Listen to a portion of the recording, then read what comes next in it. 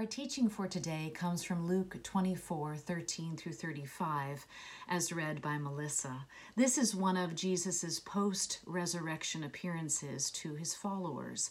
I listed on the online bulletin some of the other appearances, and I'll say them now. John 20 and 21, Matthew 28, Luke 23, Mark 16, among some others.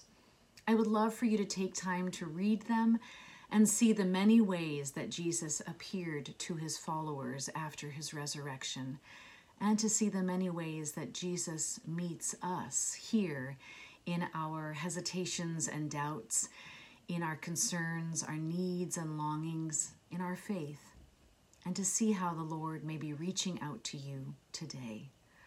Our passage can be broken up into 4 sections. First, there is the meeting between Jesus, who is a stranger, to the two on the road to Emmaus. The second part is their conversation with one another. In the third, they break bread together in their home. And the fourth is when these two followers share their good news with the other disciples. Now, Luke is a good reporter, we know. In chapter 1, he gave us his credentials. I have carefully investigated everything from the beginning to write an orderly account for you, so that you may know the certainty of the things you have been taught. Luke wants us to know he is trustworthy, meticulous, faithful. He grounds us in the realness of this story with specifics about time, place, the names of people, distance between two cities, and a lengthy dialogue. And we feel like we could be walking alongside with Jesus on the dusty road, or sitting across the table from him in the breaking of bread. This who, what, where, when, and how are staples of a reporter's work, and they build on Luke's reliability. The when and the where and the who are answered in the very first verse. Now that same day, 2 of them were going to a village called Emmaus, which was just 7 miles from Jerusalem. Now that same day. This is the very day of Easter afternoon, in fact.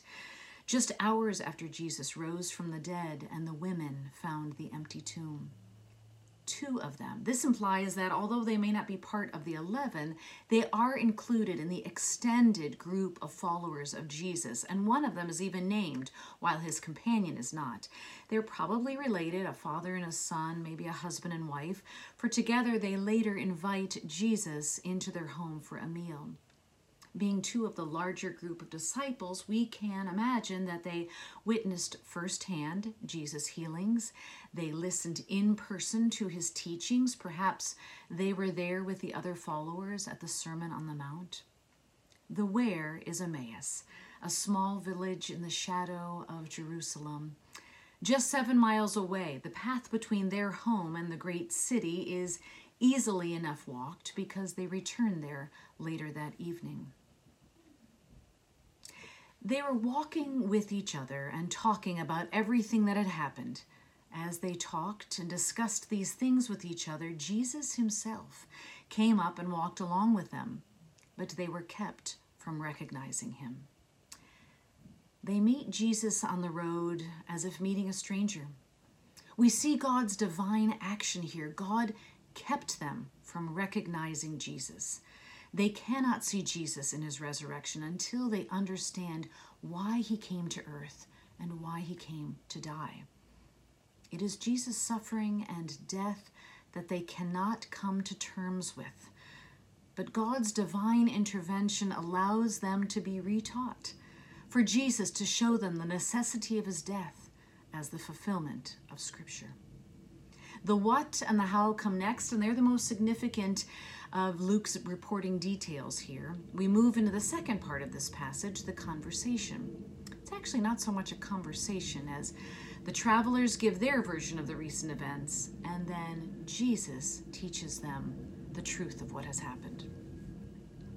He asked them, "What are you discussing together as you walk along?" These 2 travelers are deep in thought. Their grief and disbelief are fresh. Disappointment and sadness are like a veil over their eyes. They cannot see what is right in front of them. They cannot see that the one they long for, the one they followed, the one they are talking about, is walking right beside them. how could this have happened is all they think. Their expectation of Jesus has not been met. They assume that Jesus is the only one in Jerusalem who doesn't know the things that have happened in these days. But in fact, they are the ignorant ones. How often do we miss the gift of Jesus right beside us? We sang a hymn as our postlude on Easter Sunday called "He Lives." Perhaps this is a well-loved hymn to you, or perhaps brand new. Either way, consider these lyrics. I serve a risen Savior. He's in the world today. He walks with me and talks with me along life's narrow ways. He lives. He lives. Christ Jesus lives today. The hymn writer did recognize Jesus, the one hoped for, longed for. And we too, in singing this song and others like it, proclaim that we know Jesus. Jesus is risen. He's here with us today. So Jesus asks these companions, what things? Of course he knows the things that have happened. As Jesus so often does, he draws people out, asking questions, engaging them in conversation, and establishing fellowship with these two broken-hearted people. Jesus could immediately say to them, hey, I am Jesus. I am the one you are looking for. I have risen. And they would have no doubt celebrated his return and been so relieved. But Jesus knows that they would not have been able to rejoice with him for long. They would not have been able to reconcile their expectation of him with the reality of him. They would not have been able to rejoice in his resurrection if they could not come to terms with the necessity of his death. Jesus needed to go back through the scripture and redeem their understanding. They say to him, he was a prophet, powerful in word and deed before God and all the people. The chief priests and our rulers handed him over to be sentenced to death, and they crucified him. But we had hoped that he was the one who is going to redeem Israel. They cannot hide their disappointment. They had hoped that Jesus was the one to redeem Israel, had hoped. It is the saddest admission in this passage, the death of hope. It's almost unbearable. When Jesus died, their hope for Israel and for themselves died too. Jesus did in fact redeem Israel, but not in the finite way they imagined. In Christ's suffering and death, their hope is realized. The work of their Messiah is small and it's contained. By his death, Jesus has flung hope far and wide. By his death and resurrection, he has overcome hopelessness, despair, brokenness, suffering, and death for the whole world and for all generations to come. Jesus said to them, how foolish are you? How slow of heart. Jesus rebukes them for not trusting the prophets and for not understanding all that he taught them. Earlier in Luke 4:18, Jesus proclaimed, the Spirit of the Lord is upon me, because he has anointed me to preach good news to the poor, proclaim freedom to the captives, recovery of sight to the blind, and to set the oppressed free. In his death, all of this is accomplished. These disciples did not understand the truth of God's word, that Jesus' suffering was part of the plan all along. God keeps them from seeing Jesus until they can learn again. Jesus' rebuke of them will become the revelation of him. Did not the Christ have to suffer these things? This is the hinge of the passage, the significant turning point. They know their scripture. They recognize Jesus as a powerful prophet. They are devout in many ways, but they missed the part of his necessary suffering. All Scripture points to Jesus. Jesus cannot reveal himself as their risen Savior until he takes them back to the beginning of Scripture to reteach them all that Moses said and all the prophets, to show there is continuity in God's plan for all humanity. The prophets of the Old Testament speak of the Messiah to come, and Jesus is the fulfillment of these prophecies. Isaiah 53, he was despised and rejected by men, a man of sorrows and familiar with suffering. He was oppressed and afflicted, yet he did not open his mouth. He was led like a lamb to the slaughter. We sing and speak these prophecies during Holy Week. And here we are on the other side of Easter, and now we see these verses are fulfilled in Jesus Christ, the risen Lord. Through Christ's suffering, God's will for our salvation is accomplished. Without the cross, Jesus cannot once and for all vanquish death. This is the everlasting hope we seek, victory over death. Now, when Jesus says, did not the Christ have to suffer these things and then enter his glory? When he says, then entered his glory, Jesus is proclaiming that he is alive and reigning with God. Reigning alongside God. His glory is his authority and his majesty. Now, as they approached the village to which they were going, Jesus acted as if he were going further. But they urged him strongly, stay with us, for it is nearly evening, the day is almost over. So he went in to stay with them. This is the third part. The revelation of Jesus in the breaking of bread. At the table, they defer to Jesus, though a stranger to them. He is one who has established his authority and his knowledge.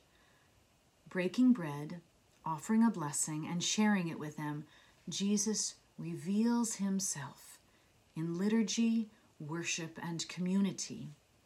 Their eyes are opened and they recognize him. Again, God's divine action. They cannot open their eyes on their own ability and their own understanding. God opens their eyes, and they see at last their risen Lord right in front of them. Likewise, each time our church shares in the breaking of bread together, Jesus is made known to us. We see him for who he is, his body broken, that our broken lives and our broken world are made whole again. The fourth section, the telling of their good news to the disciples. Were not our hearts burning within us while he spoke to us along the way and while he opened the scriptures to us? Wasn't the Holy Spirit moving in us, stirring our hearts and opening our eyes and ears while Jesus taught us and ate with us? Jesus reveals himself to them through Scripture and in the breaking of bread. And once these followers finally recognize Jesus, they understand their role in heralding the gospel and make quick time back to Jerusalem to find the disciples and tell them this good news about Jesus. As they come to the disciples to share their story, they discover they are coming on the heels of Peter telling about his encounter with the risen Lord. You saw Jesus? Not at the tomb, but on the road and then in your home? Jesus broke bread with you? Jesus was personally ministering to the pair from Emmaus while he was ministering to Peter at the tomb. Their encounter with the risen Jesus begins as a meeting with a stranger. Jesus is unrecognizable to them, and all that he can offer them in and through his resurrection is beyond their imaginings. This stranger who walked beside them He could not be the Christ. He is not what they are expecting. He is not what they understood him to be. Jesus shows them that the Word of God is alive. It breathes life into us and allows us to move forward in our witness. These disciples did not understand the truth of God's Word, and therefore their eyes are kept from recognizing Jesus. Jesus then reveals himself in Scripture, in proclamation, and in fellowship. They got up and returned once to Jerusalem. There they found the 11 and those with them assembled together, and saying, "It is true, the Lord has risen and has appeared to Simon." Then the two told what had happened on the way and how Jesus was recognized by them when he broke bread. These layers of eyewitness narratives, all from the day of Easter. The women at the tomb who are not initially believed by the disciples. The pair on the road to Emmaus not recognizing Jesus. And Peter running to the tomb so he can see Jesus for himself. These are the testimonies of God's presence, provision, and faithfulness that shape and nurture us and our church today, just as they shaped and nurtured those early Christians. This is our hope and our assurance. Jesus is present with us, each one of us, even when we cannot see him or when we do not recognize him. No one has to wait their turn with Jesus. He is alive, dear friends. He is alive today, and he is here for us, and he is with us always. Let us pray. Dear Holy God, we pray to you. Open our ears and eyes today, Lord, that we may have the wisdom and the courage to bring the gospel, the hope that we have been given in Jesus Christ, our risen Lord and Savior. Bring this good news to a broken, hurting, lost, and waiting world. In Jesus Christ, we pray. Amen.